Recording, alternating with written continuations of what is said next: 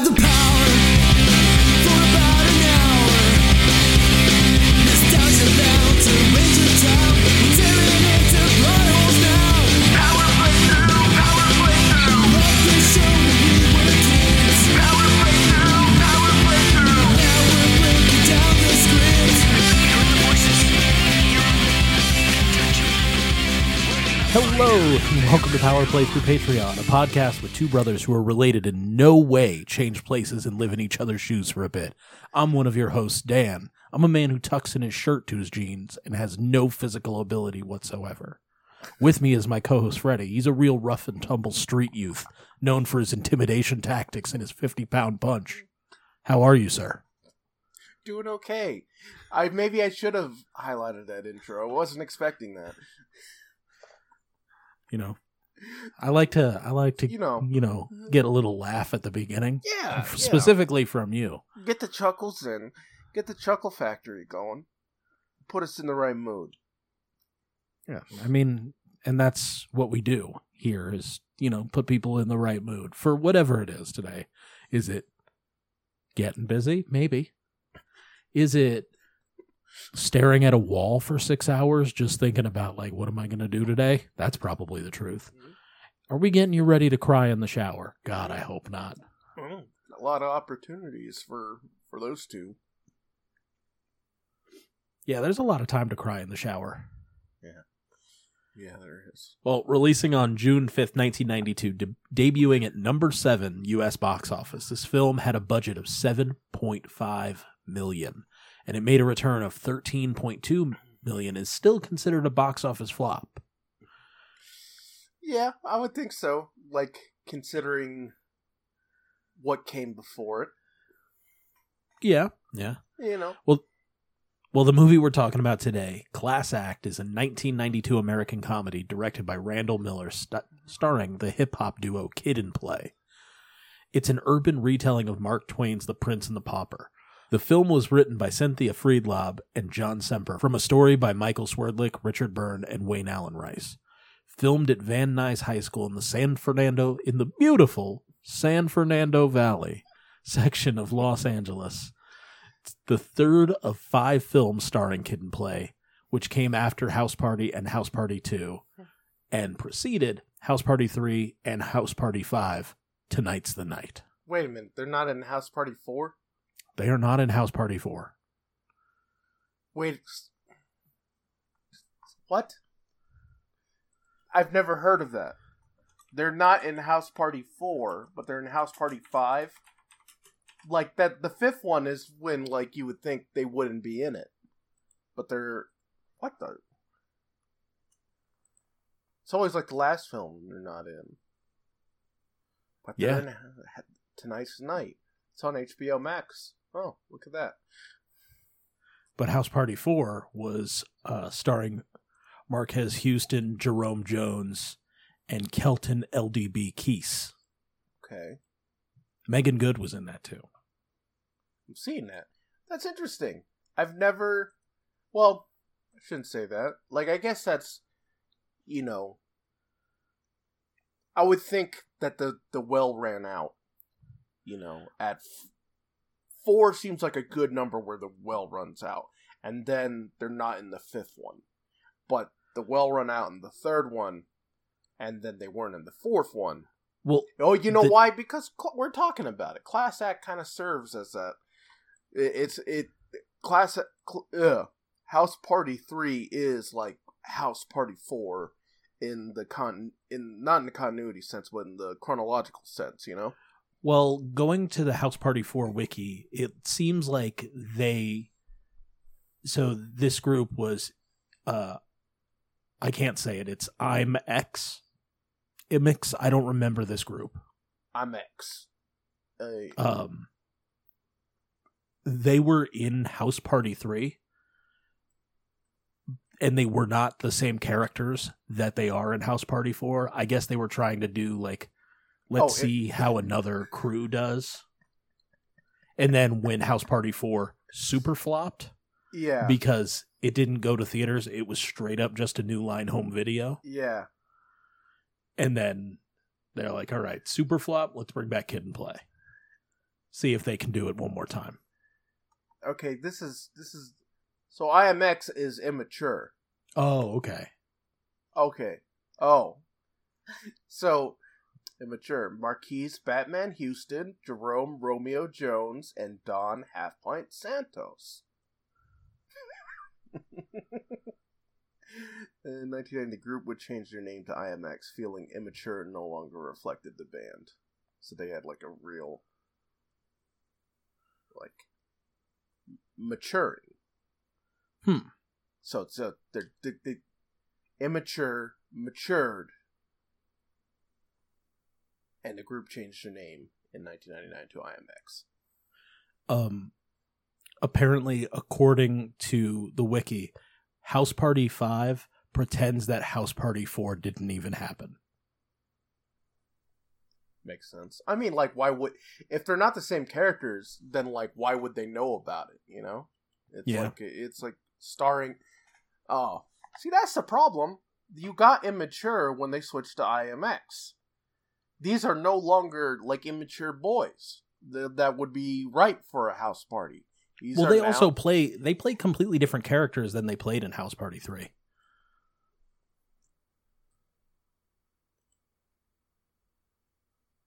You broke my brain. Yeah, like there's no, like, Kid and Play's characters are not in House Party 4. Right? What'd you say? I'm sorry. Kid and Play's characters are not in House Party 4. No, and they're only at the end of House Party 5. They make a cameo at the end of that?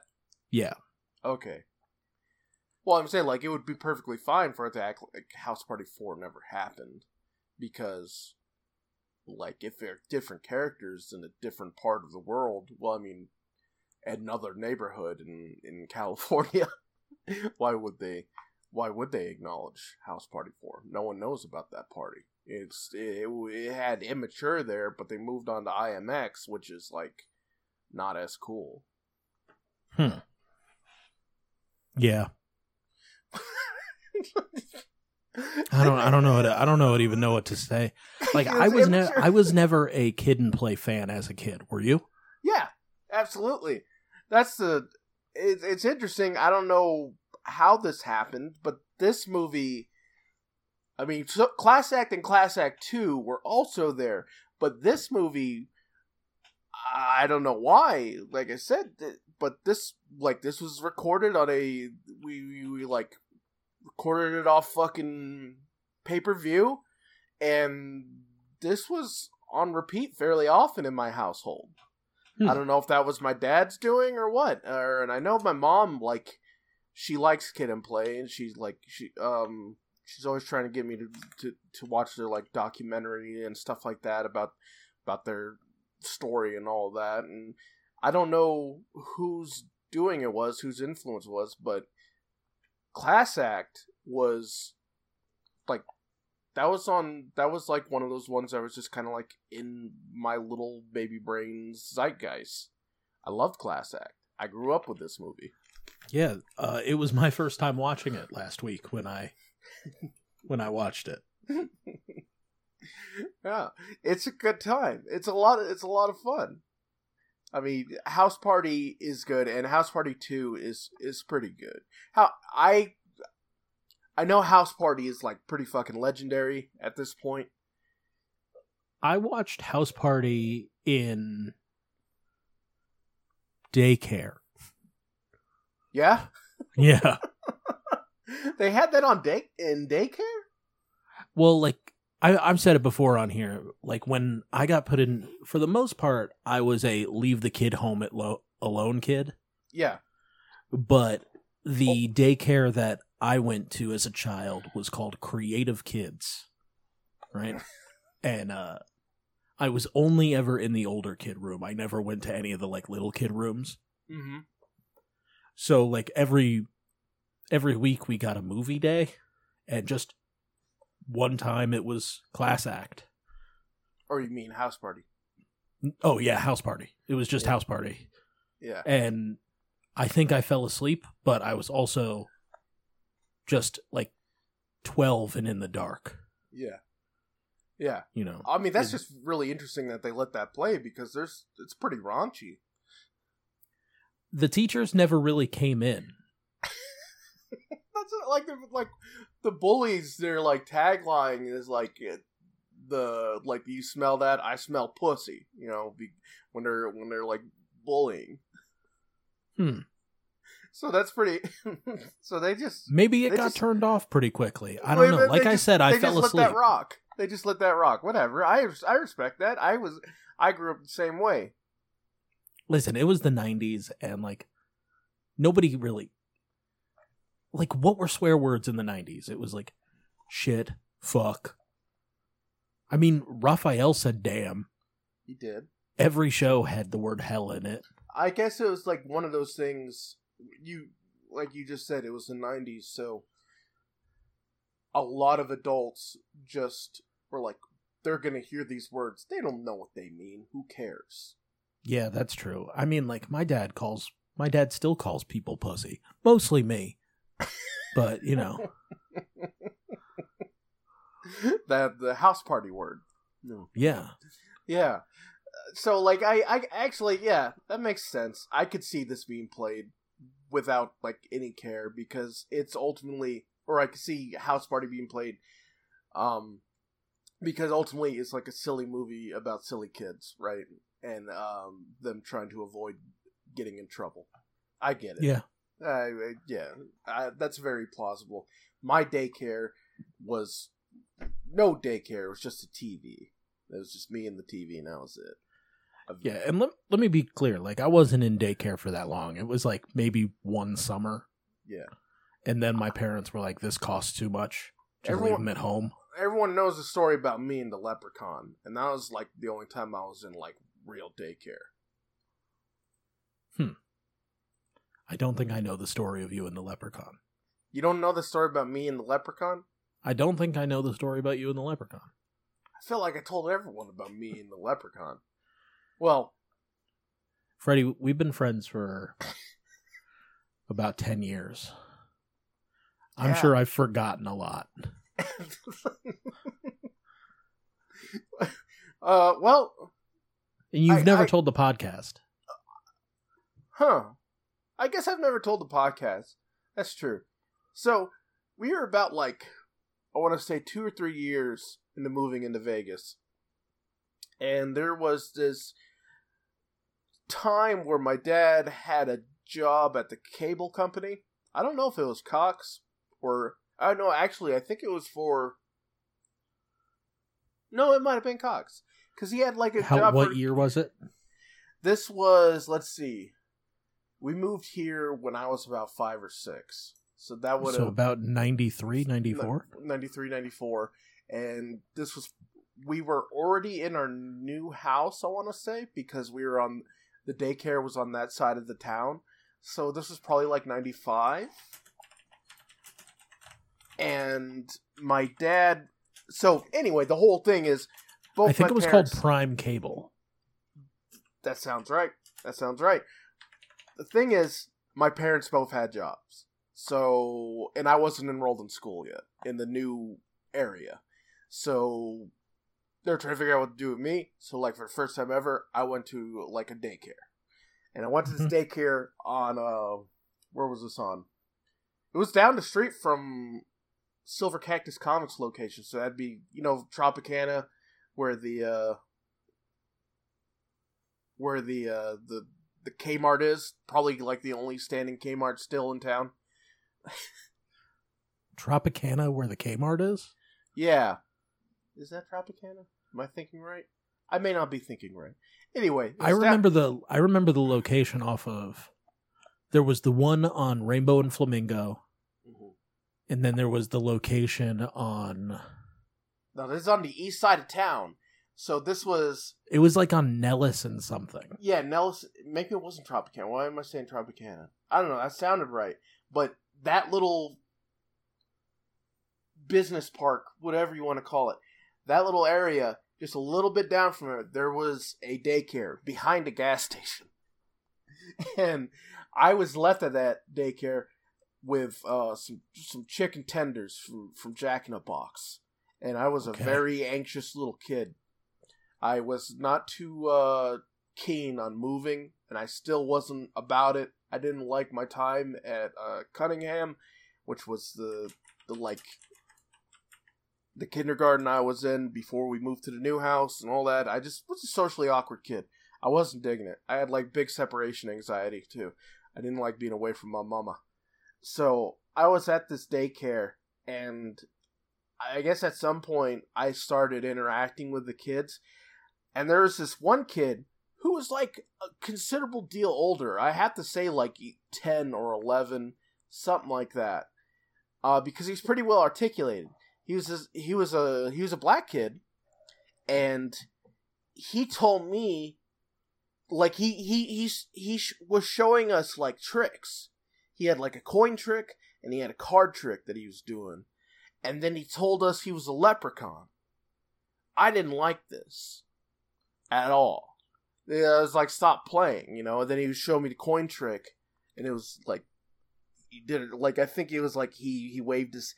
I can't remember exactly what it was, but he like flipped a coin and it showed it in his hand, and whatever it was, right? He rolled his hand over it like without touching it, and it became the other side of the coin. And then he did like a similar trick with like cards, right? And he was like telling me he's a leprechaun, and I was like, "You're not a leprechaun, man. You're not a leprechaun. Yeah, you that's not real. That's not real." And one of the one of the caretakers, right, was coming in, and I was like, he says he's a leprechaun. You know, I was like, tell him stop lying. And she looks at me like fucking dead stare me in my eyes. She's like, he is a leprechaun. And I started crying. Man, you found a 20-year-old that was like, yeah, fuck these kids. I started crying, like bawling. And he was like, it's okay, I have no reason to hurt you. And I was like, I don't know the leprechauns. I don't got a problem. I don't like it. You know, like I was just like fucking just inconsolable. He's like, no, he's like, I have no reason to hurt you. We're friends. And it was just like, okay, all right. And then the kind of like rest of that day was a blur. My mom eventually picked me up, and I don't think I even told her about the leprechaun. I just said I didn't want to go back. And so I never went back. But I met a leprechaun that day, and it really fucked with me. I've never heard this tale. I didn't go back to daycare. Like, the only daycares I ever been to ever since then, like I'm still going. Right? I mean, like you were going to daycare up until last year. You get dropped off at the comic book store. Kids be like Kids Quest. Yeah, that's true. I'd call instead of having someone take me, I called them to take me in the version of a Lyft or Uber. Take me to daycare. But take me to the comic book store where I will sit in the back room and people will ask me questions like I work there, and I'll answer them, but I don't. Yeah. Yeah, like it was strictly like Kids Quest after that. I didn't go to any fucking daycare. I didn't want to fuck with that shit ever again. The leprechaun, he was telling me stuff too to like make like friends with me. He was on he said to me, he has no reason to hurt me, like I said, and he says like, you know, like I don't know if this was to show like a form of like trust or something like that, but he says like ways you could hurt a leprechaun. I don't know, like you said, like the only ways you could kill a leprechaun.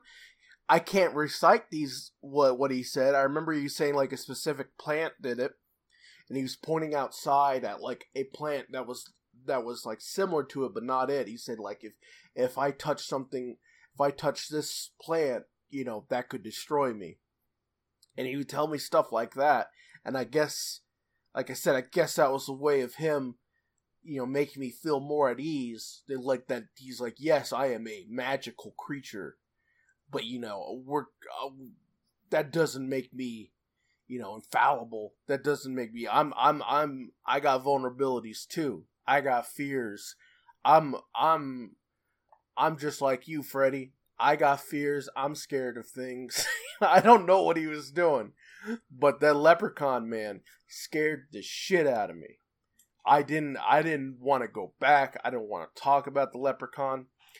It wasn't until like where I was much older and I kind of like just remembered that memory, and I was just like, that's a fun story. And so I told Dustin about it, told Tony about it. I told him, I'm surprised I never told you about it. Yeah, I never wanted to go to daycare again because of the leprechaun. I had an experience with a leprechaun at daycare, and that was it for me. No more daycare. I stayed at home and I was left with cable, and I just watched things. But I didn't want to go to daycare ever again. That's wild. He did he did real ass tricks. There's some real ass tricks he was doing that I couldn't quite explain how a kid, I say he was probably like 10 or so because he was like considerably older, but like he was well spoken and everything, man. It was fucked. I got to tell you, anybody that can do close up magic like that might as well be a fucking leprechaun because god damn do I hate close up magic. It makes me feel like I'm the dumbest boy in school. I look at it and go, how do I not understand what you're doing? Yeah, he switched that coin right in front of me. Like, right in front of me. That was like, it couldn't have been more than a foot away from me. And I saw that coin change. That was a real-ass fucking leprechaun. I don't know what he was doing in, Las Vegas, but... Oh, you know what? Because... he was in daycare, too. Yeah, he was in daycare, too. Maybe his leprechaun family... move here because when did Leprechaun 3 come out? I have no idea. Because that takes place in Vegas. They were filming. 1995. Yeah, okay, they were filming. That was it. Like they probably. I never thought of that. Yeah. That makes sense. Why there's a big influx of leprechauns. At that point, Leprechaun 3's happening in Vegas, y'all.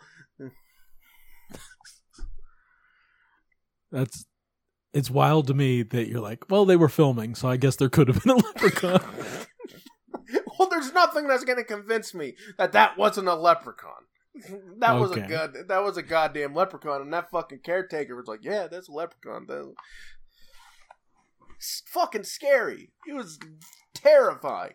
I already had all these social anxieties and shit. I didn't like being away from my mom, and this fucking kid who's much older than me starts doing fucking tricks and tells me he's a leprechaun and saying stuff that I wouldn't expect any non-leprechaun to say. You can kill a leprechaun with this.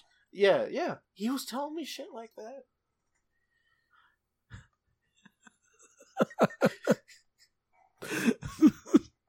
What am I supposed to do with this?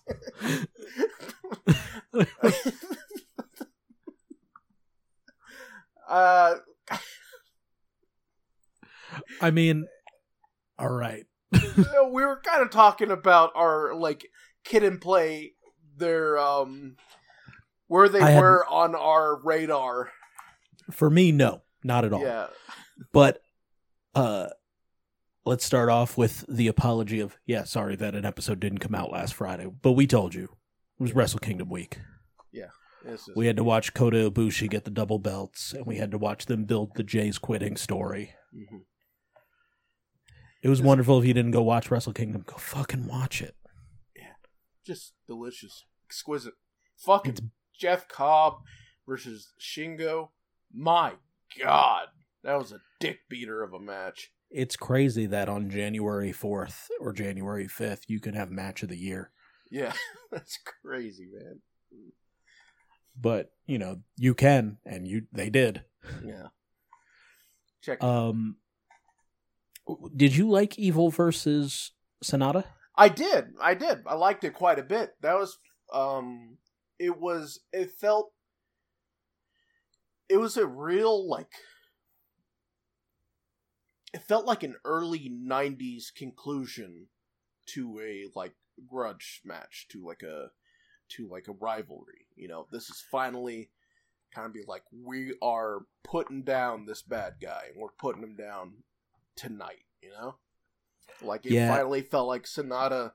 It was a good closure to their story because, you know, they both had a win over each other, so it's a rubber match, and in wrestling, that's always a big deal and all that. Like, it had that spot after Shingo and Jeff, so it's like everyone already came all over themselves because they just watched this like big old meat beating fest happen for 25 minutes. So it's like, yeah. I was seeing a lot of discourse online that Sonata and Evil are both like whatever talents for people, and I was like, I think you're wrong on that because I think that's a language barrier, and I think that's like I think that's a little bit of, honestly, I think that's a little bit of like racial biasness. I just think that like Sonata is like an incredible technical wrestler, mm-hmm. and like I never like Evil to me was all gimmick.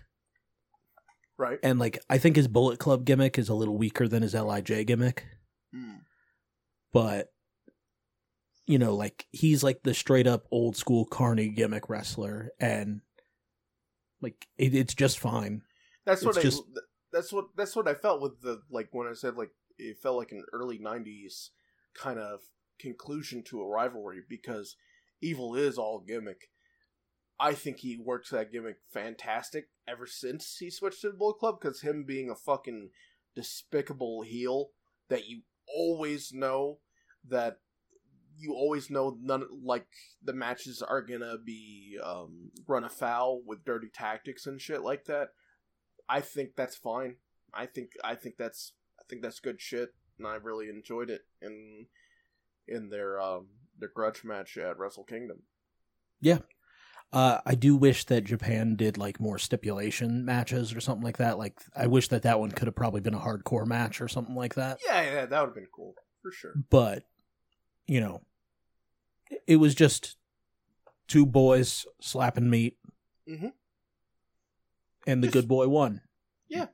Because we're in 2021, so baby faces had to be fucking over. Yeah. It's good to see. It's good. Like, I think let's see.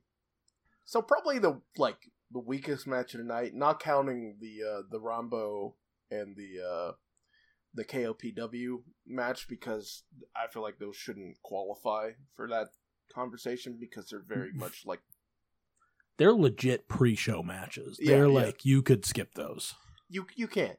I would still recommend watching them because it's the whole story with Toru Yano and his fucking children, which are the trophies, is really funny. But probably, honestly, I hate to say it, probably like it was probably the junior tag match for the belt, just because there was a few botches. I mean, I love Despy to fucking death, and I love Kanemaru. And obviously Taguchi, steady hand, but our precious boy Wado, it feels like Wrestle Kingdom got to him a bit because he botched a few times, which is he did pretty substantial for a New Japan match. But even that though, like, it's still like, if I had a 5-star rating, you know, it'd be like a 3-star, you know, or 2.5 star. You know, it's not by any means a shit show or a mud show. It was fine. For me, the match I was most bored with, which is really unfortunate, was Ishimori versus Hiromu. Mm. But it's just because, like, I knew that going into this Wrestle Kingdom that we were going to have, like, a feel-good babyface spree. Yeah. And because Ishimori hasn't really gotten a run with the title, and, like, and Hiromu is so over, he doesn't need a title. He doesn't, but they're clearly, like, they're hooking the whole division to him because he's over as fucking shit with everyone. Like, I guess they just feel safe as just having him tote the whole division behind him. Well, I mean, this was if we're going to get into critiques, this Wrestle Kingdom was very safe. It was so safe. It was. The only thing that you could call unsafe about it, and it was still even pretty fucking safe, was taking the titles off of Naito, who is over as fuck, to give it to Kota Ibushi, who is over as fuck. Yeah. You're right. Not quite as over as Naito, but maybe that's just the IWC and like our crew. Mm-hmm. That Naito's more over than Kota Ibushi, but Maybe. I don't know. I mean, I don't see many thirst tweets for Naito, but all I see are thirst tweets for Kota. well, that's an entirely different barometer. That's Yeah. something that, like, that's you know. But that's what some people watch wrestling for, is because the they're hornies. thirsty. I mean, Yeah, you get the hornies. I get it. I mean, my old boss has been a diehard Roman Reigns fan forever because she loves that man without his shirt on. Yeah, I get it. I Yeah. absolutely get it. When I saw him as the tribal chief, I was like, yeah, I get it. Yeah, I feel that. Yeah, the first time he came out with the lay on and no shirt, I was like, yeah, I get it. I see it. Oh, yeah, That's what they were looking for. Do you want to talk about the movie a little bit?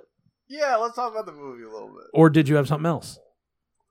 I don't think it has something else. Probably don't give my brain an opportunity. I would like to talk about this movie. Genius High School student Duncan Pinderhughes, played by Christopher Kidd Reed, is getting ready for graduation, but is somewhat disheartened to find out that despite his perfect SAT score and 4.0 GPA, prestigious Hafford University, which is supposed to be Harvard, will not admit him unless he can pass a phys ed class. He is let's talk about that for a second. Yeah.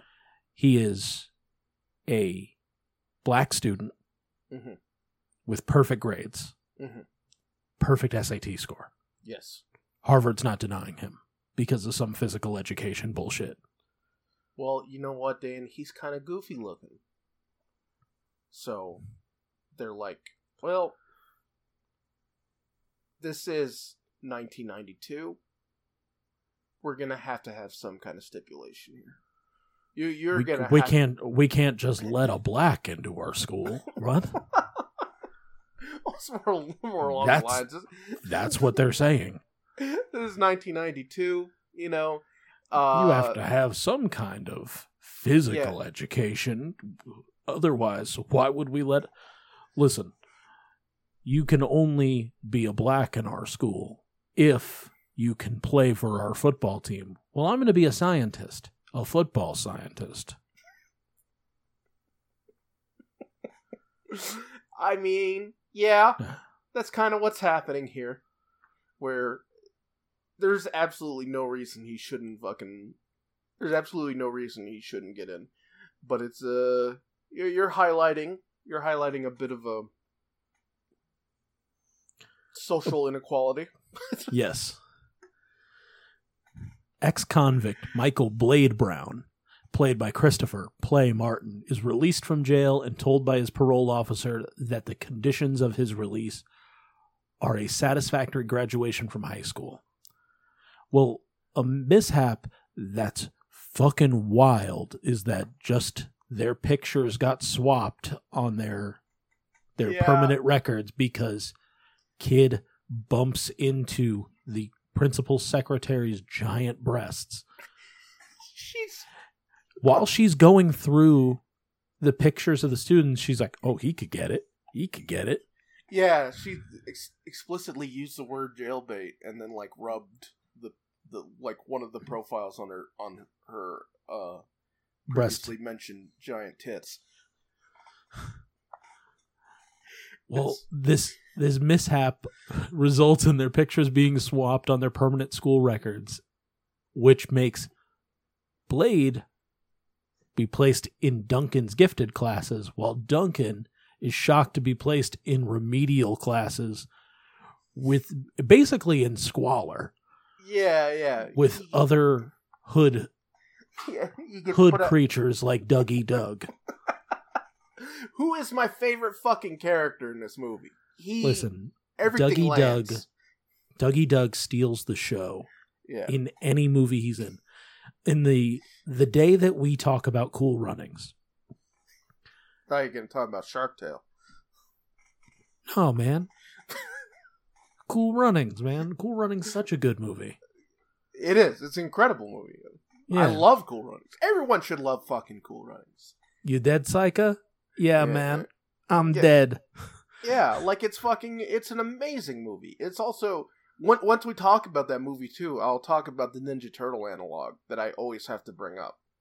Oh, all right. And we'll also talk about how Hans Zimmer did that score. Yeah. But, yeah, Dougie as Popsicle is so fucking funny in this movie. Everything he fucking says, everything lands in this fucking... The part where, so Duncan, in his new role as Blade Brown, because he has his own theme. That's really cool. Speaking of themes, the fucking theme song to the movie is fantastic. And it opens up with its own theme song. I love that. I think we already talked about that before, about anytime a movie has the movie title in a theme song, you know, like it has... The movie title itself has a theme song. Oh, is yeah. Great. Like, Yeah. Another example, just top of my head, Space Jam. Infallible. Perfect. Oh, yeah. Space Jam's a top-tier song. Yeah. Bustin' Makes Me Feel Good. Yeah, like, I mean, it's just great. And Do you think that Ghostbusters would be the cultural movie it is without Bustin'? I think it would still be acknowledged as a comedy stalwart, but I don't think it would have made the impact it did. Not on that level. I don't think that without that theme song, I don't think there would have been a Ghostbusters 2 or a cartoon or the massive toy lines that were out. I think it would be one of those movies where it's like, that movie's extremely funny, and it'll be talked about like on like fucking AMC shows and stuff like that, you know, where it's just acknowledged, just like, this little known comedy, you know, is exquisite, you know, it's one of the most it's a masterclass in timing and dry delivery, you know, and all that. It would be talked about in a like a very kind of analyzed in a respectful way. Not to say that people disrespect Ghostbusters all the time now or whatever, but like it would be just one of those films where it's like this comedy that came out to middling success is actually one of the funniest fucking movies ever made, and it should be looked at. It'd be like a Gene Wilder film, you know, where it's just like it's quietly superb. And don't worry, people will be talking a lot of shit about Ghostbusters when that Paul Rudd one comes out. It's just quietly superb, you know, and that's how I would see it. Instead of the fucking cultural juggernaut that it is, and I do think it is. Well, you nailed it. I think that fucking theme song, man. That theme song lets you know exactly how things are going down today.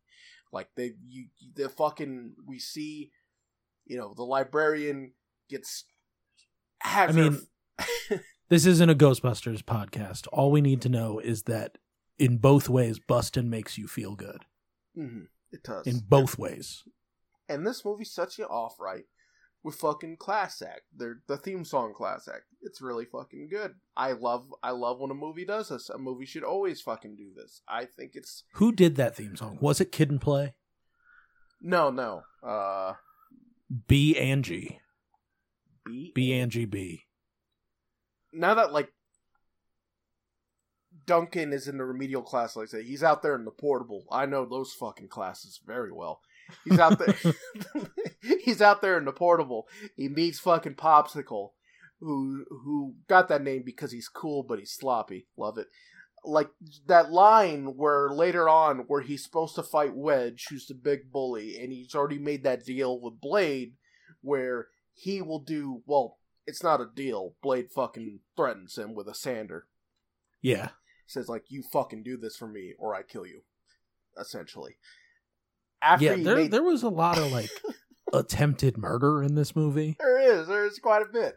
It's like after he made that deal, and he's like, well, I got to deal with Wedge. You know, who's gonna kick my ass? Well, I'll kick Wedge's ass. So he kicks his ass and like stuffs him in a locker, so no one knows what happens to Wedge. And he comes out later. It's me, Duncan Pincushion. You know, I just saw that fucking guy Wedge. He took off. You know, I guess my man Blade here is real as they say. And fucking Dougie Doug Popsicle comes in and says, "You heard the nerd? You heard the nerd?" Like, I've said that all my fucking life because of this fucking movie. Like, it is so fucking good. He has so many lines like that. Dougie Doug's Popsicle is a supreme, like, I don't know what you call it, because, like, it's a duo comedy film, but you have another, like, one of them is ultimately, like, they play off each other, right? So there's no, like, role for a sidekick, but this is, like, a comedy duo that has a sidekick there, and Dougie Doug. And I guess that's, like, how the First Class Act, Jesus. I guess that's how, like, House Party was, too, because Martin Lawrence was in that, and he was kind of that role. So I guess that's just a trend with them, but having the comedy duo and then having Dougie Doug's Popsicle, really fucking good. I mean, like, you got to kind of think about it you have to think about it kind of in wrestling terms, right? Yeah. Neither one of them wants to be the, like, goofy one, right? Mm-hmm. Yeah, like, because you have the tough, you have like the roles, you have the tough hood, and then you have the nerdy, academic achieving wonderkin. So neither of them have the kind of the room for the slapstick, I guess. Yeah. Or the room for the absurdity. And they really wanted to go into the absurdity because they later have Pauly Shore come in and be the Weasel. That's the part I was so most looking forward for you. Because it comes in just out of nowhere. Completely unheralded, out of nowhere. You literally, like, the reactions of Kid and Play, of Duncan and Blade, are literally the most realistic reactions I've ever seen to Pauly Shore just walking into your film. They probably didn't know he was going to be there that day. It was probably like okay, we're going to do this, like, anti-drug scene. Yeah. Because we need to do that. And then it's 92. You're going to get upset about it because you're a hoodlum, so you're about drugs. Yeah, I'm anti-drugs. Even if he's not, buddy. Even if he's not into drugs, yeah, he's still like, it would be a pretty pussy move to like, you know, be like outwardly against drugs. Yeah, to be in a dare rally. That ain't hard, you know.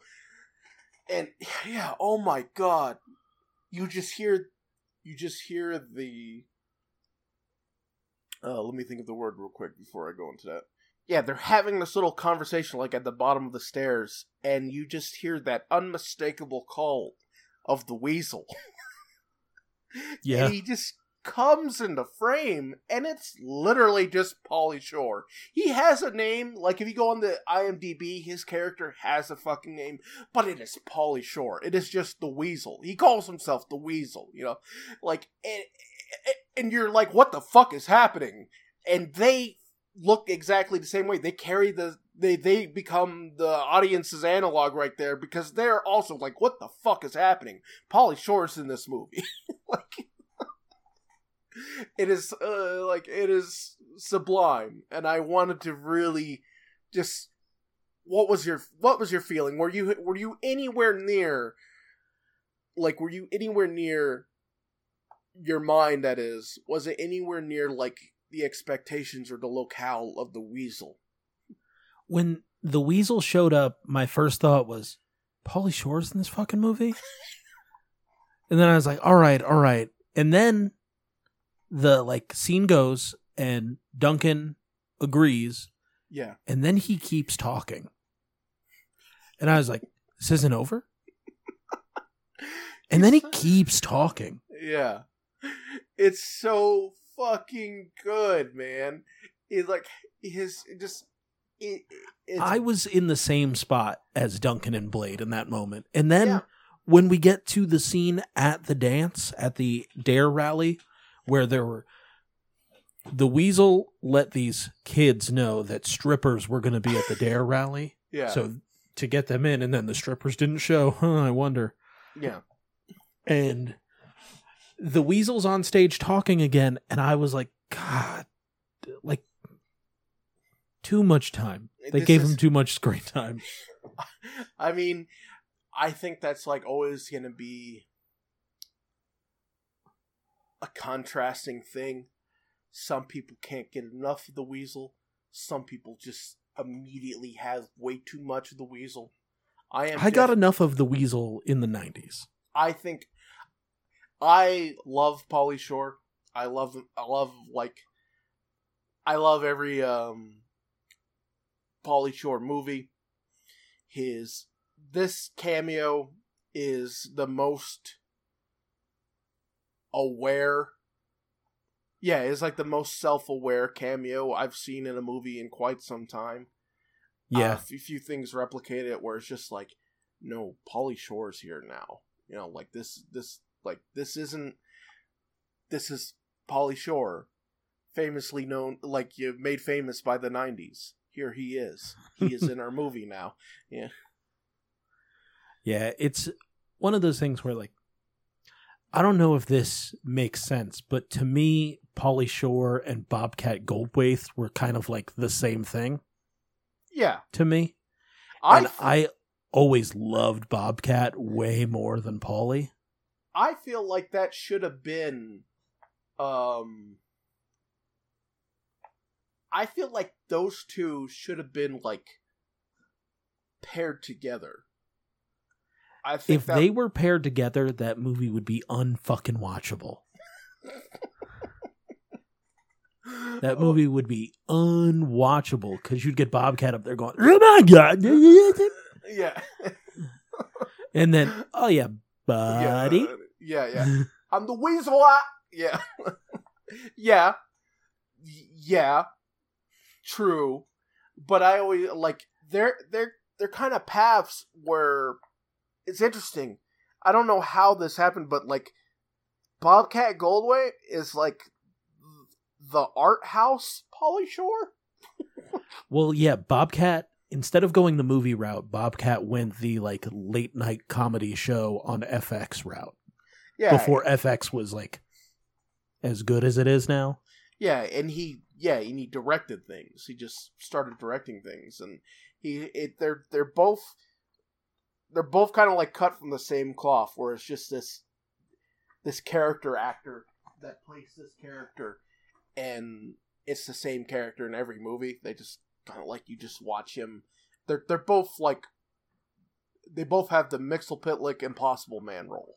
Yeah, Where they you're do. like, where you're just like, here is this interdimensional trickster being, and he is now in your film. You know, like it's, but even in voice, even when they're doing like voice acting, like for example, like Bobcat and Hercules, Yeah. or fucking Pauly Shore in Goofy movie. You're just like, no, that's. Yeah, I know that's a demon and he has his own name, but that's Bobcat Goldthwait. And same thing with Pauly Shore. Like, I know he's supposed to be a cheese-loving dog man, but that's Pauly Shore. That's Pauly Shore as a cheese-loving dog man. They both... It's interesting. Like, I would... It's like always to take funny a because deep it's dive like, into that at some point. you know, they're like people that can act but also can only act in one character. Yeah. I think they're both way more... But typecasting is a thing. That's the Yeah. thing. They're like, yeah, no, we're hiring you, Bobcat, and we may know that you want to do something different, but we hired you for that fucking voice that you do. Yeah. So that's the voice that we want on the character. Yeah, Okay. Is this true? Yeah, that's very true. It's like, you do Hey- the weasel, do the... Yeah. Do Pauly, it. make sure that you're the weasel in this. Yeah, okay, you're- I'll you're- be the weasel. You know, I have range. Yeah, but your range is like weasel to gopher. So do the weasel. we want the weasel, not the Give me gopher. fucking weasel. We hired you to be the fucking weasel. You're the stony, crusty dude with the mop on top. All right? And fucking dressed like Prince. Whatever. Yeah. But essentially, walking in each other's shoes changes each other's lives, and for both Duncan and Blade. In the epilogue, the audience learns that Blade actually graduated from high school and went to Hafford, even wearing like the preppy attire, while Duncan decided to go to Stanford and he got a football scholarship. Because the racial stereotype that I talked about in the beginning. Yeah. He sailed on through because they found out he's an incredible kicker. Yeah. How? Because he knows physics. He's a smart boy. He knows exactly how to kick the ball. Goes through the goalpost every time. Yeah, the sports, and gets a sports win for his team. And they're like, all right. Good sportsing. Yeah, that well done, minority. Here is your scholarship. Come on through and be a fucking more or less an indentured servant for our athletic courses. You know, enjoy this class of kick science, the science of kick. That's getting real bummer right there. Getting real bummer. Fuck. Ugh. I never really thought about that. I never really thought about that angle until this day, where I thought, like, yeah, oh, I like it. I mean, it is on the surface. It is just like, haha, you're a nerd, so you can't pass the physical part. Like, but like you said, who would give a shit when you're like a full-on fucking genius, which he is, and a minority. No one would fucking do a double take at that. No one would think twice. Like, yeah, you're in. You're fucking amazing. Like, come on through. But underneath it, yeah, there's some social commentary there. There's some real social commentary on that. Yeah. And, yeah. Okay. Something to chew on the next time I'm watching this film, which I'm sure I will, in a few weeks now that it's on HBO Max and all that. But yeah, and just one more thing about that. Like, they make a point of saying that he is the first person to ever get a perfect score on the SAT. There is no school that would turn down somebody that got a perfect SAT score. Well, yeah, think of the fucking acclaim with that, That's like a fucking wheel that kid around. Like this, yeah. He attends such and such, so that automatically makes our school the most prestigious. Yeah. We have a literal, like, one-of-a-kind fucking genius. Yeah. So, like, Blade, you want to just, like, talk about... Alright, let's... Why don't you ask me some questions that you have for me about the movie, or I can talk about how are all these kids just grown? That was a rampant problem. Even to this day, it still is, where you're just kind of like, yeah, you're in your mid to late 20s, but especially in the fucking 90s, where you had like 35-year-olds, playing. Are you talking about 90210? Yeah, this was like a real, just like, if they're good looking, who gives a shit? Theater of the mind, you could, suspension of disbelief, fucking run it, doesn't matter. Yeah, he looks like an alcoholic, whatever, he's fucking 17. I mean, like, it's not even just that, like, there's no, like, weird scene where they're like, we're going to this club, and it's like, I'm not old enough to go to this club. Well, let's get you a fake ID real quick. And it starts down the path of Duncan getting corrupted by Blade, and then, like, Blade getting influenced by Duncan. There's none of that. It's just like, we're going to this club, and we go in, and Blade has sex with, like, 9 girls, and Duncan can't do shit. Yeah, he's trying to show him the ropes, show him how, like, the rule of cool, the school of cool. He's trying to teach him how to not be Duncan and to be Blade. They go to the club, like you said. Blade seemingly does fuck like 9 fucking women because they're like he comes up to him, he hits on them, then they disappear. It's like I can't imagine if this is all just like look how many dances he gets. Like that's not the point of this at all. It's not like like it's to show how cool Blade is. Yeah, and while Duncan is trying lines that don't fucking land at all. Yeah, he's giving all that soft boy. Is speaking of like the shit where you're saying like how they're grown. This very last viewing was the first time I questioned. I know it's weird, but it's the first time I questioned. I was like, wait a minute. So the whole stakes is that if Blade fucks up once, he is now 18, and he's going to big boy jail. But he starts out in big boy jail. Like he's in there with other grown ass men. I guess we're supposed to believe that that's juvie, though. There was a listen. It's a movie. We had to suspend our disbelief a little bit. Yeah. But like, I guess what we have to believe is that he's in county, and that he's going to prison. Not jail. So we'll just say that. Okay, so they're in county, and for whatever reason, they don't have separate lockups for that. This is like you fucked up. We have one county. We don't have one for juvenile, and one for 18 and older. We just have the one county, and then from there, we filter you to where you're gonna go. Like you're gonna go to juvie, you're gonna go to fucking big boy prison. Yeah, maybe that's it. But it's a little interesting.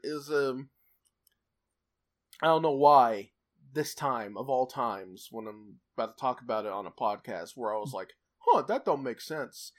Because I don't really believe what you're that. here for. I don't really believe that for the first time ever. And I've seen this movie so many fucking times. This was your first viewing of it. And isn't it just... it's hard to ask you a question without leading it. Because I was, like, on a...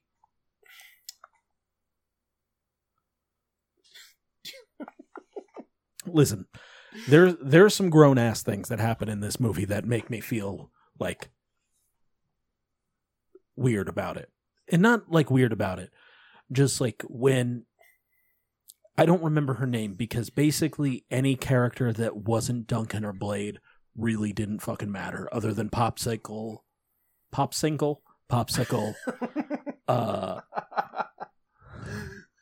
Wedge. Wedge and what's the other bad guy's name? Mink. Yeah, Mink, who looks like Derwin the Destroyer. Yeah, I saw that. I saw that fucking message, and you know what? Yeah, he's got the head shape. He got the Derwin head shape. Yeah, that's exactly what I was seeing. Is just the Derwin head shape. Yeah. Ellen and Demita. It looks like. The only characters that really matter are the three and Wedge, right? And Wedge is like barely, because he just gets the shit kicked out of him. Yeah, he's the Goldar. Like Blade's Puerto Rican henchmen don't matter. Juicy and Go-Go. Yeah, I love them because I love that they have the fucking the windbreakers. They're the same design, but like one's green, one's pink. I love them. Yeah. And their name's Fruity and Go-Go. I don't remember the girls' names, but the girl that Duncan ends up with, Ellen. Ellen is her name? Yeah, I'm gonna have to look it up real quick. Ellen, because Demita, I always know Demita was the Scarlet Buxom, like that kind. Demita is the one that Duncan's with, then. Oh, sorry. Yeah, my bad. I was getting them mixed up because Duncan is Blade and Blade is Duncan. You know what I mean? Yeah, what Like you just said.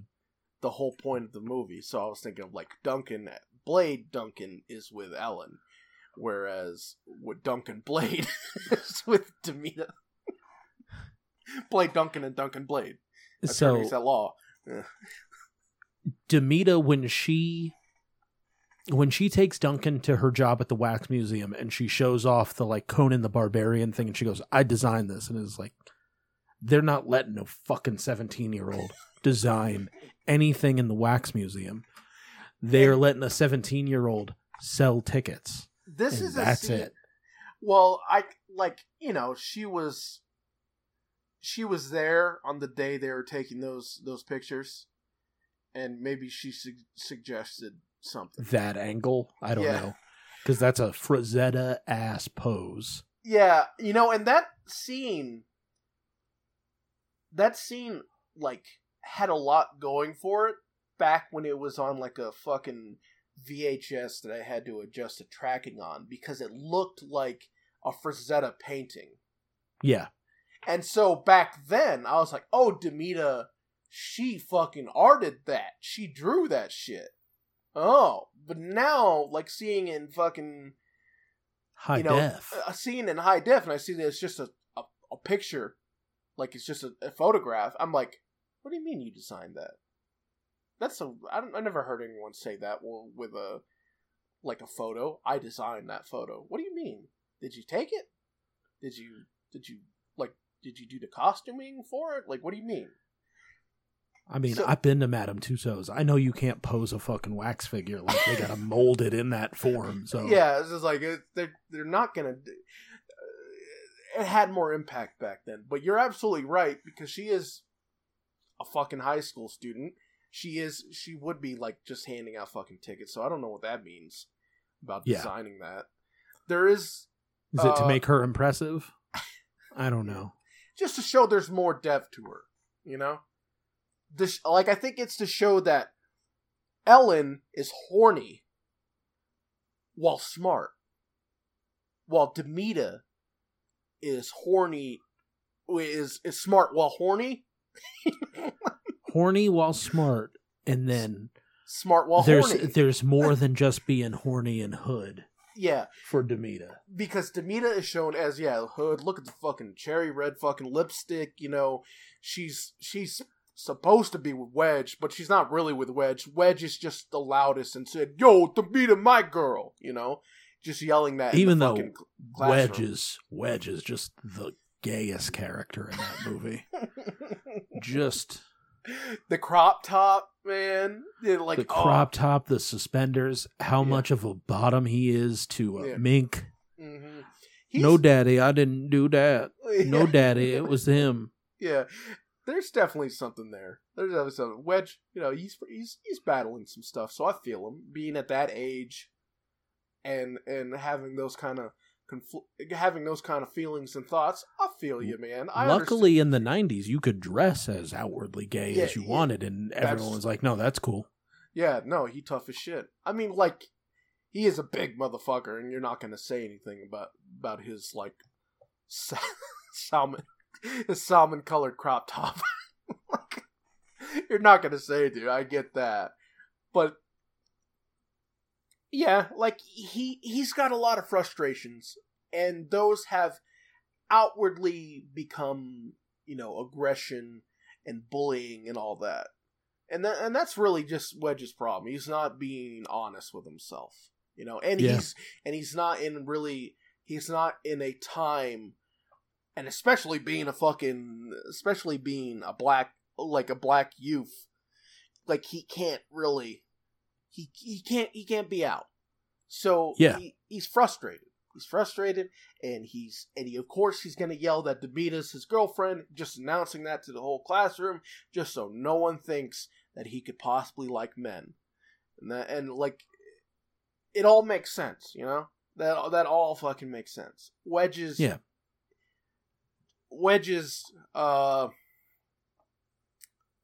he didn't like Duncan's high top fade because it was peacocking more than him. Yeah. It's just... So Wedge is just dealing with a lot of suppressed feelings. I get Yeah. that. I understand that. I understand that why he's acting the way he is. He's got a lot of stuff he's dealing with, man, and he's not in a position where he can really extrapolate those and work on them. So we have Wedge the bully.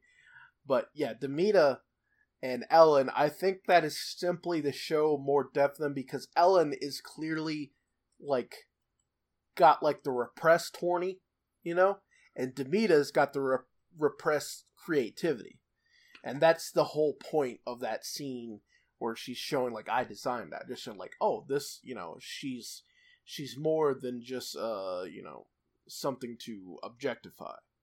Yeah. She's got a lot going on. So I understand what the movie's going there.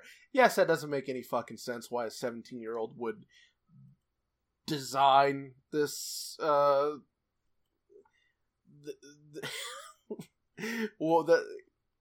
yes, it doesn't make any sense that a 17-year-old would design this fucking advert for the Wax Museum, but whatever. Would get any kind of say in anything at her job other than, you know, I think that we could use more of this in the bathroom.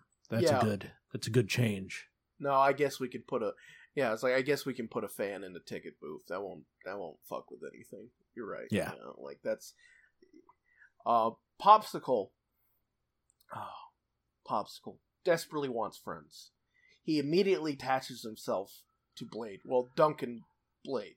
Well, he immediately tries to bully him and then realizes that he's Blade Brown and goes, oh shit, no, I guess we're friends. Yeah.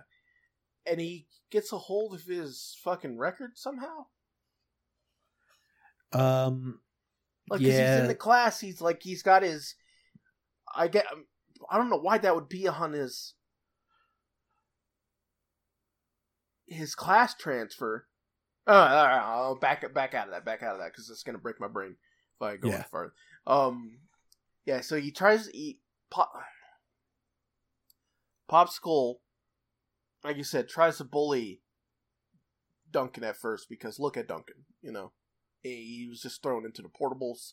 He's got the highest high top fade you've ever seen. It's bad news. Bad consequences are on the way. But he finds Duncan's transfer, which is Blade's transfer, and he sees all the fucking, like, crimes he's committed somehow, and he reads them off, and now, like, you know, everyone knows, oh, this Blade Brown. And so Popsicle tries to immediately, like, or I keep saying immediately, Popsicle tries to acclimate himself to him, become a friend, you know, so like, oh, you know, I'm going to be your hype man, I'm going to roll with you, I'm going to be cool with you, whatever you do, I'm going to be there, I'm going to be, like, you know, letting people know that you're there and you're doing it, all that. Popsicle, I know we were already talking about him, just praising Dougie Doug, but he really does, just, like, every single fucking joke he says, like, fucking lands superbly. When Wedge, who we find out is a drug dealer, which leads into Pauly Shore hijacking our film. When we find out that Wedge is a drug dealer by him shaking down Popsicle for money, because Coke. Yeah, for Coke. And he's holding Popsicle up by his fucking collar, and he's saying, like, he's giving him every excuse in the book why he doesn't have money, and he has some Nike fucking Air Maxes on, brand new, with the tag.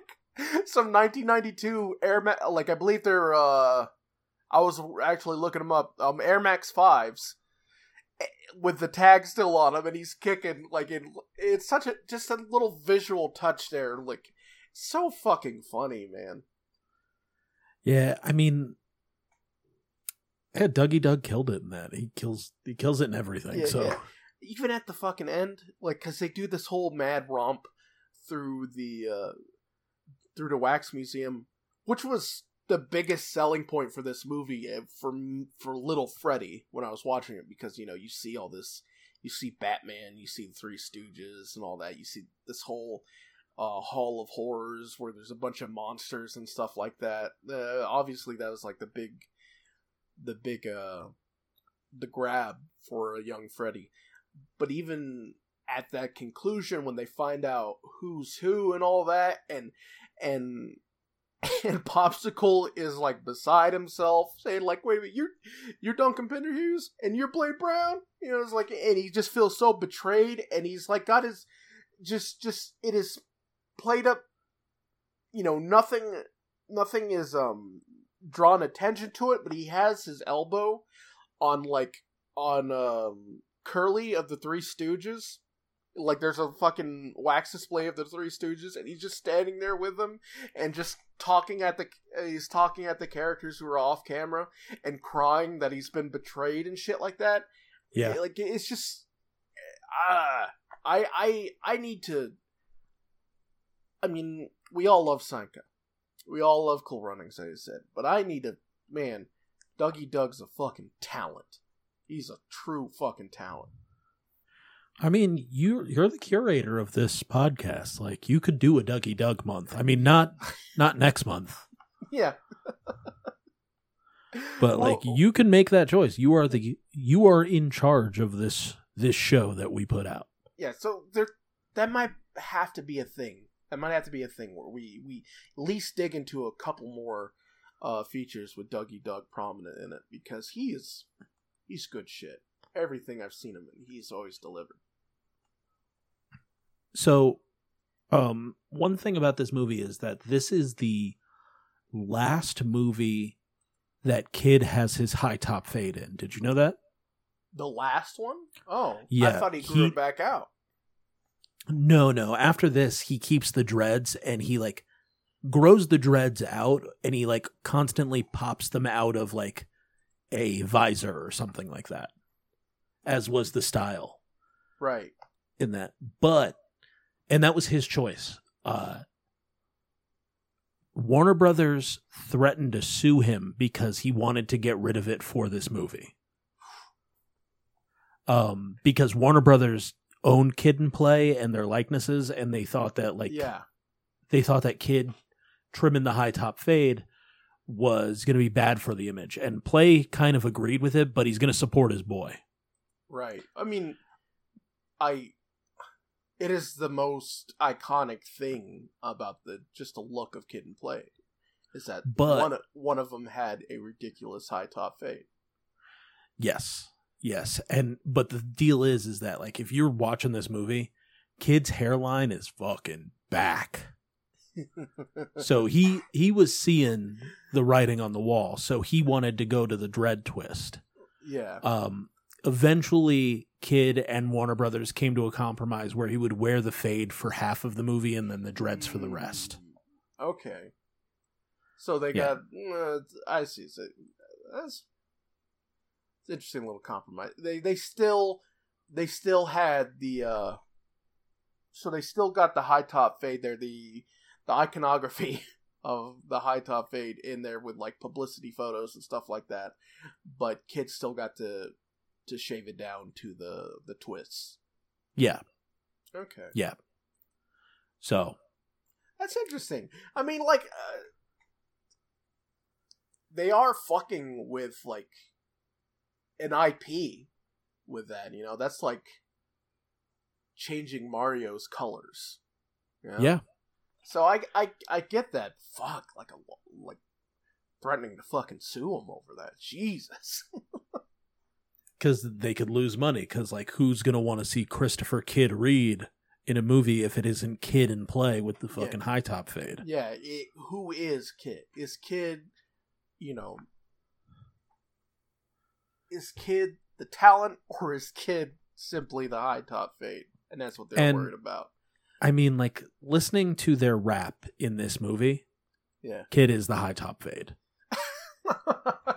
And the deal is, though, like, I was reading up a little bit, and I didn't really notice it in the movie, but there was some bad editing in the scene where they get on stage and they rap together. Yeah. Where the second verse of the song is completely off tempo, that just makes it sound like kids on stage rapping for school. Yeah. I thought that was always like, a thing because Duncan's character wouldn't know how to rap, and he's kind of just like, I mean, we find out he's a natural talent at it, but he's not like seasoned like Blade is, who's been doing it apparently all his, you know, But- throughout his hood tenure. But also, it's a kid and play movie Yeah. where they have to rap. They have They're to have contractually obligated to rap. this. I get it. Even though early 90s rap, like, in this case, not. We've come so much further. Because that's a good way to. It's a good way to put it. Yeah, especially mainstream rap. Yeah, mainstream rap. Not even mainstream rap. Like, I was listening to Doom last night. I was re-listening to Danger Doom. Mm-hmm. And, like, Doom kind of, the way that he raps would be similar to, like, the flow that Kid and Play would have. Right? Right. But Kid and Play still kind of gave off, like, their tempo was still more of the, like, B-boy swag, right? Yeah. Like, Still, they still- would say shit like more interesting than professional wrestling, but they'd be like, more interesting than professional wrestling. yeah, Spin on some cardboard. I got you. Yeah, it's definitely more. Yeah, like you said it right. The B boys and the Sugar Hill Gang and stuff like that. Yeah, Yeah, it's all that. and like I think that's pretty. I think shaving the high top was ultimately pretty. I think it was ultimately like pretty timely because things were moving away from that.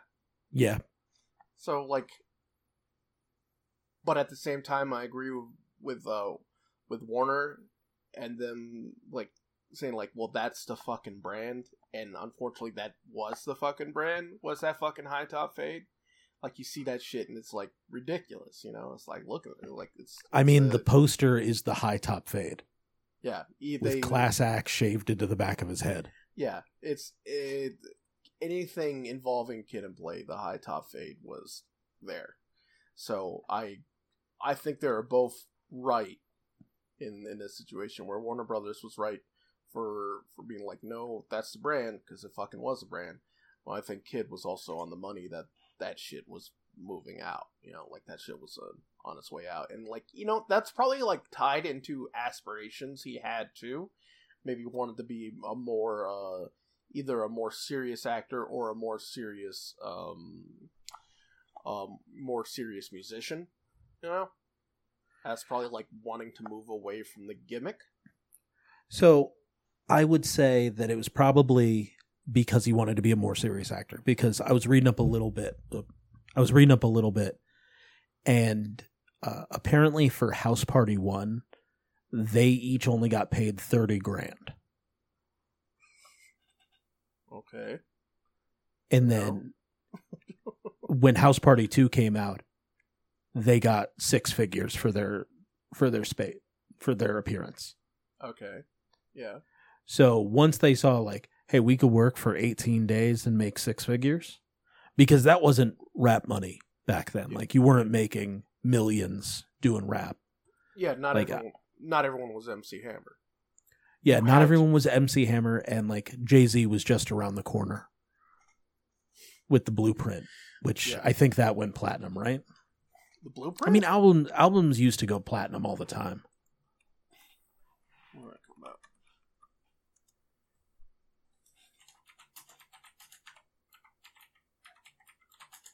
So Blueprint came out right at the turn of the decade in 2001. It did?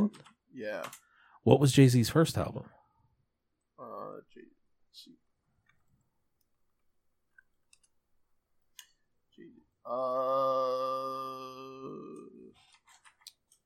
Is it Reasonable Doubt?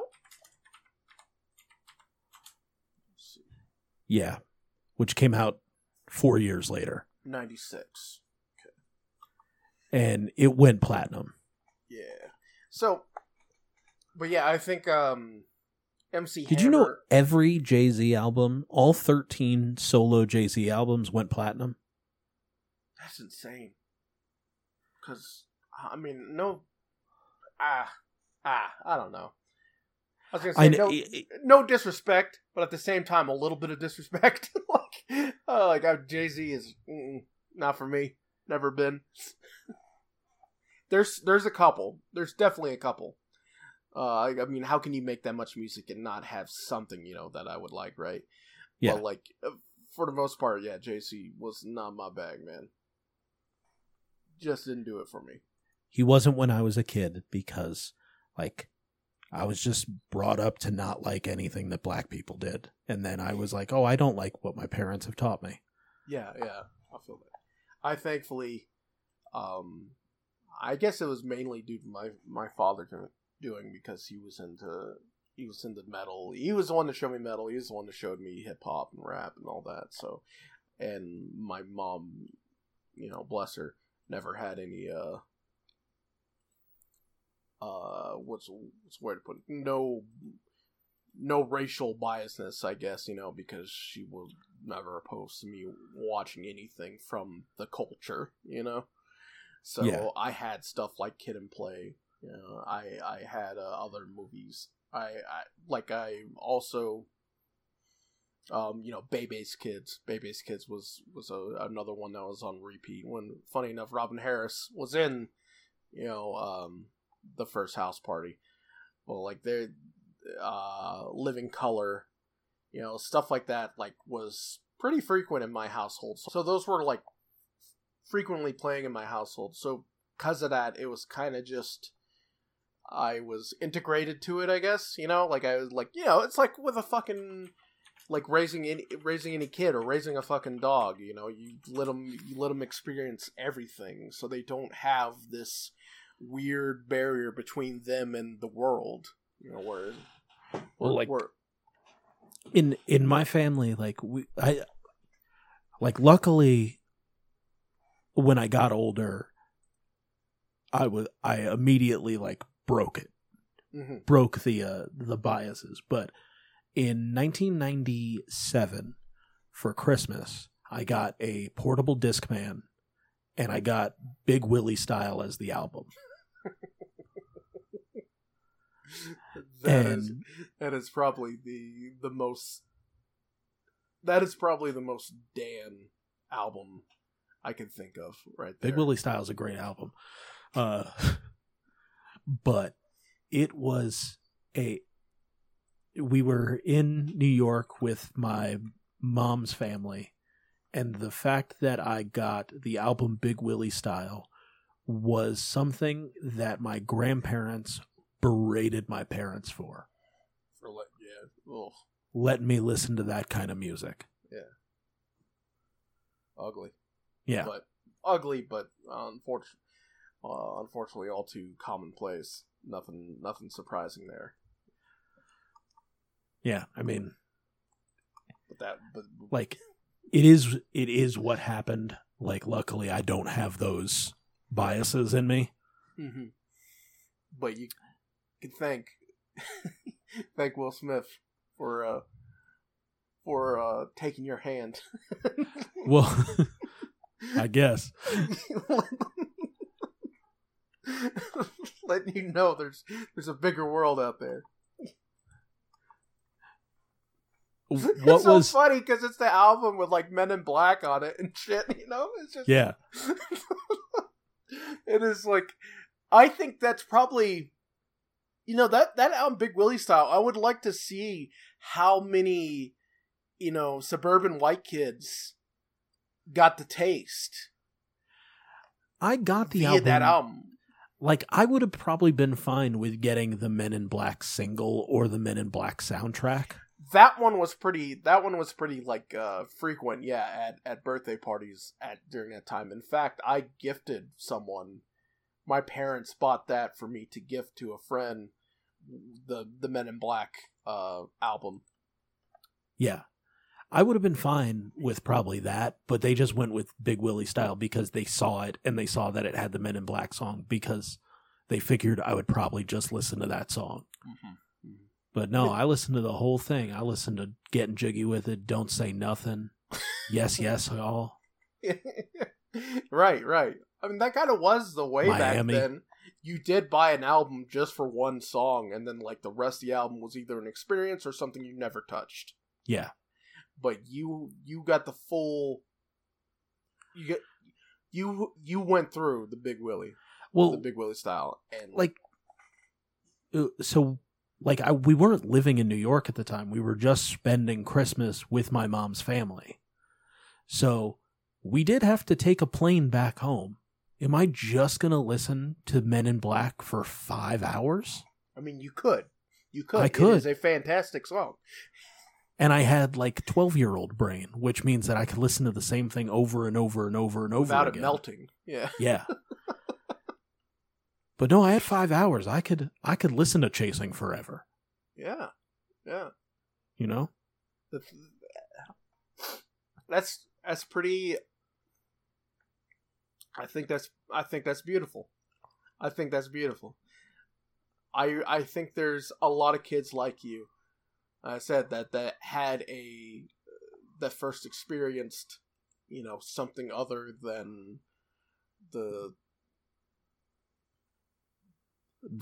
Irish folk music that my dad wanted me to listen to. Yeah, like they the first album that I had was science fiction themes, and I don't know why. And then when we made our first theft as a family, where we did the where you put the CD stamps on the thing, and they'd say we charge you a penny if you buy 20 albums, but you don't buy any other albums other than the penny ones, and they just send you to collections. Yeah.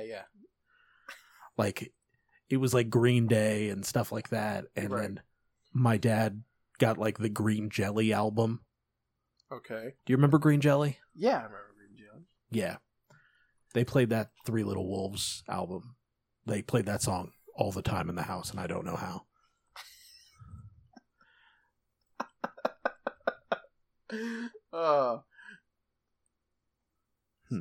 I just found an article about Big Willie Style that says Will Smith's Big Willie Style taught me how to be myself. A lot of people found a lot of solace in Big Willie Style. That's what I was saying. I could imagine that there was that album found a lot of white people, found a lot of white kids.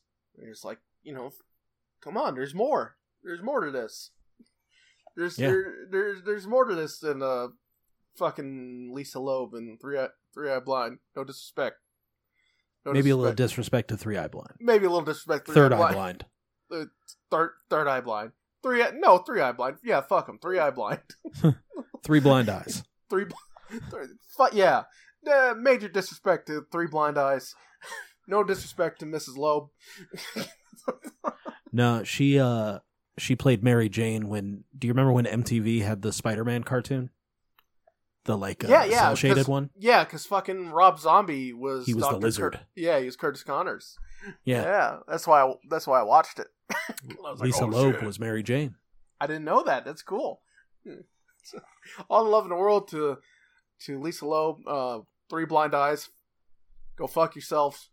I can't even remember what song I like by you. If I did, let me see. Is it Semi-Charmed Kind of Life? Is that them? I think it's them. Oh, they had Jumper. Yeah. Yeah, would step up from that ledge, my friend. That song's alright. I mean, let's be honest, it is definitely a cultural banger for sure. They also did Semi-Charmed Life, and it was on the same album. Did they? Yeah. Did Summer Charm Life? Really? Yeah. Yeah. Well, we're not one to back down. Still, fuck you. I love those songs, but fuck you. I really liked Semi-Charmed Life.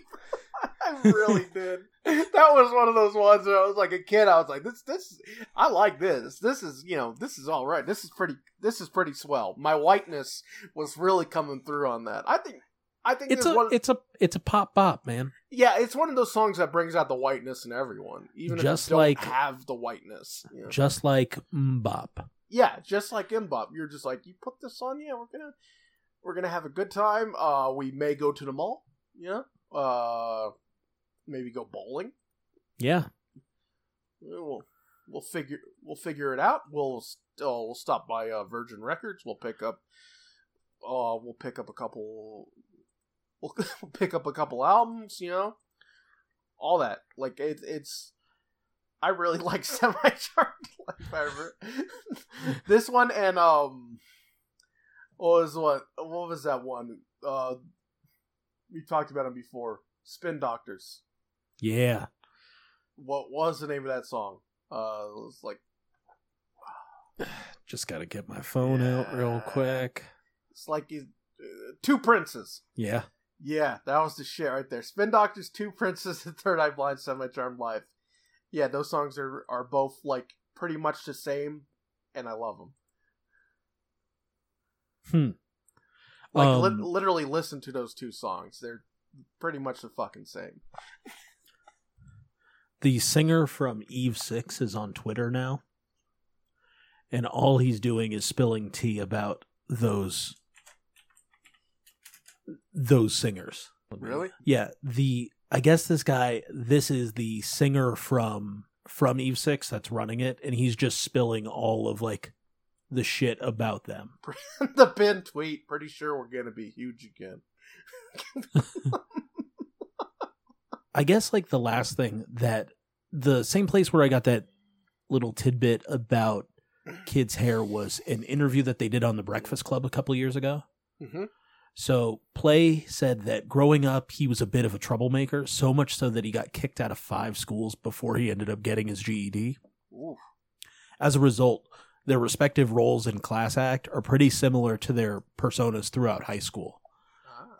Play said that he would hang out at Kid's house and he would be astounded at that when they would watch Jeopardy together, that Kid knew a lot of the answers to the questions. And he said that if he could harness Kid's smarts with his street cred, he could really go somewhere. And that Kid was such a nerd that he thought if Play gave him a bit of street cred, he might be able to lose his virginity.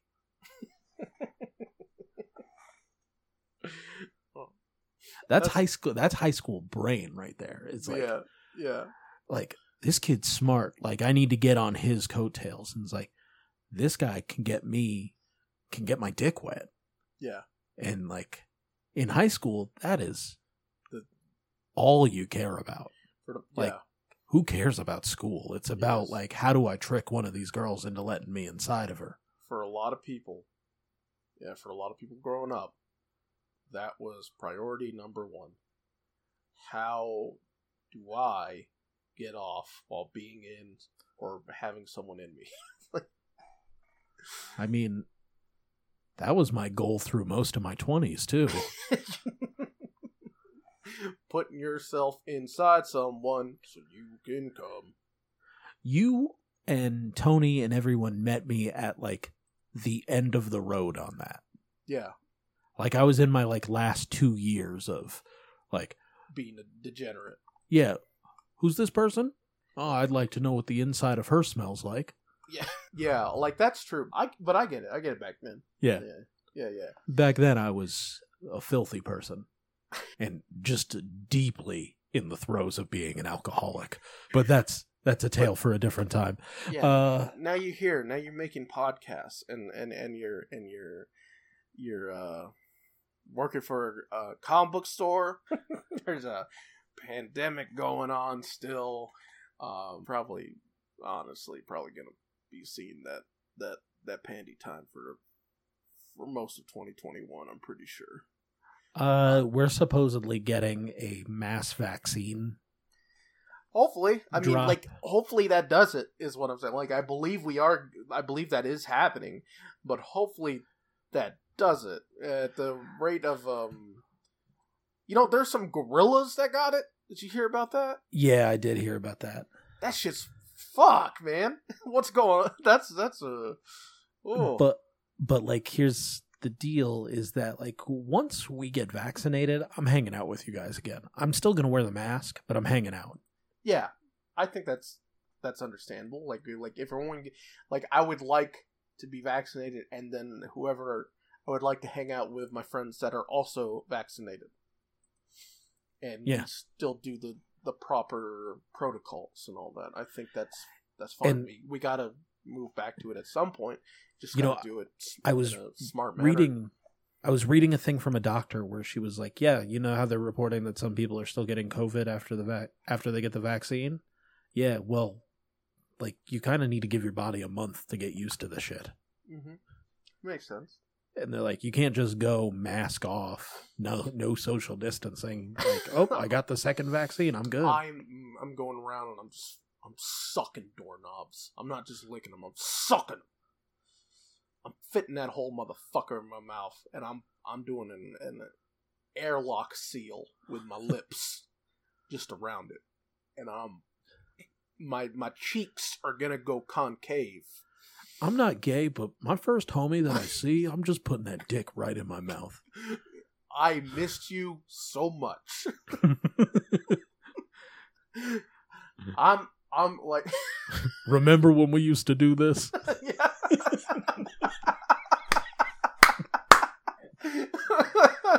It's been too long. Oh shit, that's good. Yeah, no, like sucking doorknobs. I'm gonna be trying to fucking I'm gonna be trying to pick locks with my tongue. We getting real wild as soon as I get the vaccine. Like I'm going straight from the clinic to fucking. I'm going to a play place. I'm going to Dave and Buster's immediately. Yeah. I'm going to like an Indian restaurant. I'm just eating with my fucking hands. You know what? As soon as I get that vaccine, I'm only eating at buffets for a little bit. And you know what? I'm not using a serving spoon. I'm just using my fucking mouth. I'm just going to go in and I'm going to say, "Oh, is this egg drop soup?" And I'm just going to slurp it up real quick. I'm gonna drag my forehead across the sneeze guard as I take in the sights of the buffet. I'm actually just going to break all the glass and I'm just going to reach through the sneeze guard. Yeah. I'm vaccinated, bitch. You don't need nothing. Yeah, don't do that. Don't do that. Just fucking Stay at home time. another month. Be safe. Be safe. Be absolutely just do what you've been doing. There's nothing we're doing right now. I mean, like maybe wearing a mask, fucking washing your fucking hands at frequent intervals. That shouldn't be something you should stop anyway. I don't think. Like, I mean, like if the mask, obviously, like you don't have to wear the mask fucking everywhere. But if I'm going shopping in a store again, I think I'm just going to wear a mask all the time. Because, one, I think, I haven't been fucking sick in so fucking long because of just, washing my hands all the time and wearing a fucking mask when I go places and shit. But two, having a fucking, the type of mask I have and having the UV problem, it's been really nice to not get, sun irritated or sun exposed on the most sensitive parts of my face. So, there's no... we can reacclimate ourselves to our social lives and the stuff we did before, but do it fucking slowly. Do it slowly. We got to get back to that at some point, but just be smart about it. Yeah, I don't think for a little bit you're going to be able to, have me walk into a house and go, "Hey, Dan, put this diaper on," and me just go, "Okay, let me get naked in front of all my friends real quick." Yeah, we can't get straight to bucking. But we can together, by being responsible, we can slowly get back to bucking. Yeah. Mammoth King can return. Mammoth King can return. That's right. God, we're all over the fucking place here. Yeah. Do you have anything else to say about the movie? There's legitimately nothing about the production of this movie that I could talk about because I couldn't find a damn thing. It's we made the movie, everything went smoothly, it came out, it cost us $7 million, we made 13.2, we didn't make a Class Act 2, but Kid and Play made a bunch more house parties, they made a bunch of money, and, now they're just living their lives as men. Kid did some voice acting recently. Not recently, but in 2012. Yeah? Yeah. For what? Some game. Let me. Oh, he was in Spec Ops: The Line. There you go. All right, that's the game that had the fucking wasn't that the game where you like saw like white phosphorus like kill or something like that, like Yeah. where it was like some brutal team is fighting. So like Play ended up going, he found God, which perfectly fine. And then so like the things that he's been in are kind of religious based. And then Play did that. And then Kid, he's kind of just, he's been doing stuff on and off. He was on the like movie Pauly Shore is Dead. He was in the Barbershop TV series. Do you remember that Adult Swim musical, Freaknik the musical? Fuck yeah, I remember Freaknik. He was himself in Freaknik. Need to rewatch Freaknik. He was on Black Dynamite when they had that cartoon on Adult Swim as well. Cool. Yeah. All right, so staying active. That's good. It's good to see. Did they ever play Freaknik a second time? Because I feel like I only ever saw it that one time. I think like just that weekend. Like they played it like a couple times that weekend, and that was it. Huh. We should petition for Adult Swim to play Freaknik again. Yeah. But after the pandemic, because I don't want it to inspire people to like go to Freaknik. Because, that's just about rubbing. That's post pandy time. Freaknik's post pandy. Yeah. And it really is. Yeah, we should keep the Google Trends down on Freaknik right now. But we'll get there. Because we don't want a Freaknik Sturgis situation. Yeah. I think that our minds are gone. So like we have to end the show. Class Act was a funny movie. It's on HBO Max. If you have it, go watch it. Yeah, I highly recommend it. It's from my youth. One of those movies that I've watched shitloads of times. It's mad problematic. Like if you're gonna watch it with woke eyes, it's fucking mad problematic. Just know that it was made in 1992. And like, if you're annoyed that I was watching it like that, I mean, like I'm watching it for a fucking podcast. Like you got to see these things, and you can't turn that shit off either. Once you are exposed to this shit, like you're made aware of it, you got to point it out. Like it's not like neither of us enjoyed the film because of the problematic parts. It's just something that you kind of just accept. It's in there. Yeah, I mean, it's just something that had to be brought up, and it's just one of those things that, like, I'm watching for a podcast. I'm watching to see stupid shit. I'm watching to tell you that this is the last time that kids' hair was in the high top fade. Yeah. Just all that bullshit. Something to talk about. Yeah. So, thank you so much. Go ahead. Like I said, it's a worthwhile watch. It's a lot of fun. It's another one of those Prince and the Pauper movies. Just check it out to see they do a good job with it. I think it has a appropriate amount of 1992 in it, where it's very charming. And yeah, there's like a couple of problematic bits in there because again, 1992. Yes, a lot of homophobia and stuff like that, but it's still very entertaining.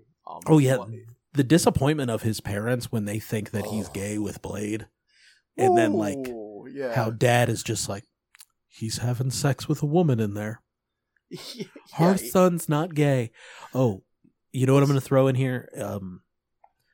It's kind of a different vibe, but have you ever watched any Murder Fist skits, Freddie? I don't think so.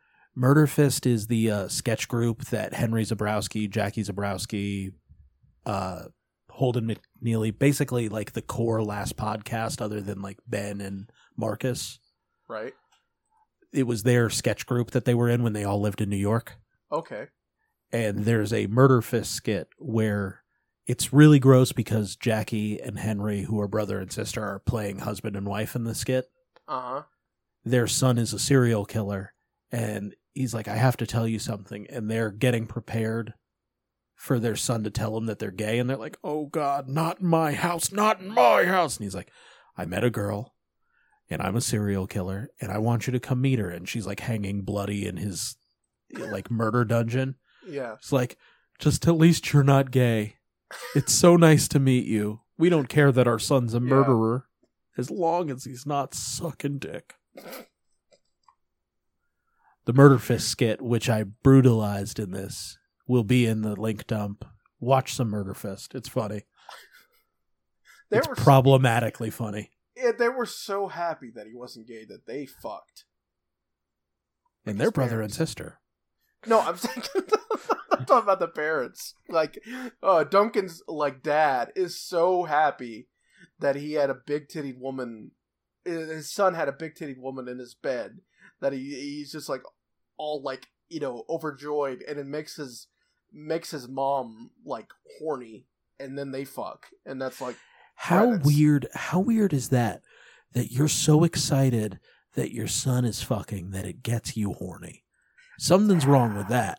Something's wrong with that. It's I don't know how you can just. If I walked in on my child getting down, I am. My penis is purely for show, like for a few weeks. I mean, not even that. Like the way that Duncan reacted to it wasn't the way a kid reacts. It was the way you react when the homie comes in. It's like, hey man, what are you doing? Yeah.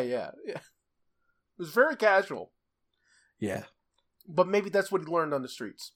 It also depends on the kind of girl you're with, because like Demita is the kind of girl that you're like, hey man, shut the door. Like, I'm busy here. Yeah. But Ellen, like, if somebody walked in while Blade and Ellen were together, she would freak out and it would be over. It is strangely detailed. Like, there's some things here that make me think you're recalling something. I was never caught. Okay. But you've given thought to it. I have. This podcast may be unlistenable. It might be. Shit. Let's recoup here. What's going on? What the fuck was going on? We were about to end it. Okay, so let's just get away from the whole fucking and parental fucking. Fucking and yeah, by proxy parent not by proxy, straight up a direct cause of parent fucking. Yeah, watching your son fuck should never make you horny enough to fuck. Yeah, you should never be ready to bone down right after that. I mean, you could be happy for him, but my mind wouldn't be like. It might be like, well, I have to keep this a secret from his mother. Yeah, and we have to consider burning the house down. Yeah. But it should never lead directly to like, well, now I need to get my dick wet. Yep. Yeah. Well, that's it. That's like the homie, like, you know, in the other room getting down, you get down. That's definitely like a homie thing. You can't be a parent and fucking and child, like, you know, that kind of connection can't happen between parental and child figures. No, that's some Pornhub shit, and we're not about that here. Just say that's it. Just get us out of here. Well, I don't know what. Thank you so much. Thank you so much for listening to the show. Kind of. Maybe you listened to it. Maybe you got to the end of it. Who knows? It doesn't matter. We bring you new episodes weekly here. Maybe the show's coming back soon on the free platform. But you know, Power Rangers is leaving Netflix at the end of the month. So we finally need to announce this. Next month here on the Patreon is Patron's Choice. So in the Discord, you need to tell us the movies that we're going to be doing. That's what we're doing. Yes. We've got 4 spaces, right? Yeah, 4 Fridays. You got 4 movies to pick from, and there's 4 of you. So you better each hit us with a movie. It doesn't matter how you get at us. If you have our phone numbers, text us. If you're in the Discord, do it on Discord. If you want to do it on Twitter, Facebook, it doesn't matter. Yeah. Did you say those all twice? I did. Okay, I thought I was losing you there. I realized it when I said Facebook the second time, and I was like, what am I doing? You're kind of doing a Sunday. Like, Yeah. You're doing a monster truck rally. We got to end the episode. Thank you to Rainer for the use of our theme song. Go to rainer.bandcamp.com, but I also want you to go to the local... Rallies. You go to your Checkers. Yeah, whatever Freddie said. Go to Checkers or Rallies, and I want you to go up to them and say, I would like the Rainer. And they'll say, what is that? And go, it's on your website. It's on your website. Here is $5. Yeah. And That's they'll hook it. you up. Because that's how they work. That's how they operate. Just go there, order the Rainer. They'll know what you're talking about. And if they don't, you tell them that you fucking better give me some food. I don't care what it is. Call it the Rainer. Yeah. And that's it. Socials, you know about it. You're going to be contacting us about February. So get at us. That's all I've got. Yeah. You got anything, Freddie? Thanks for listening.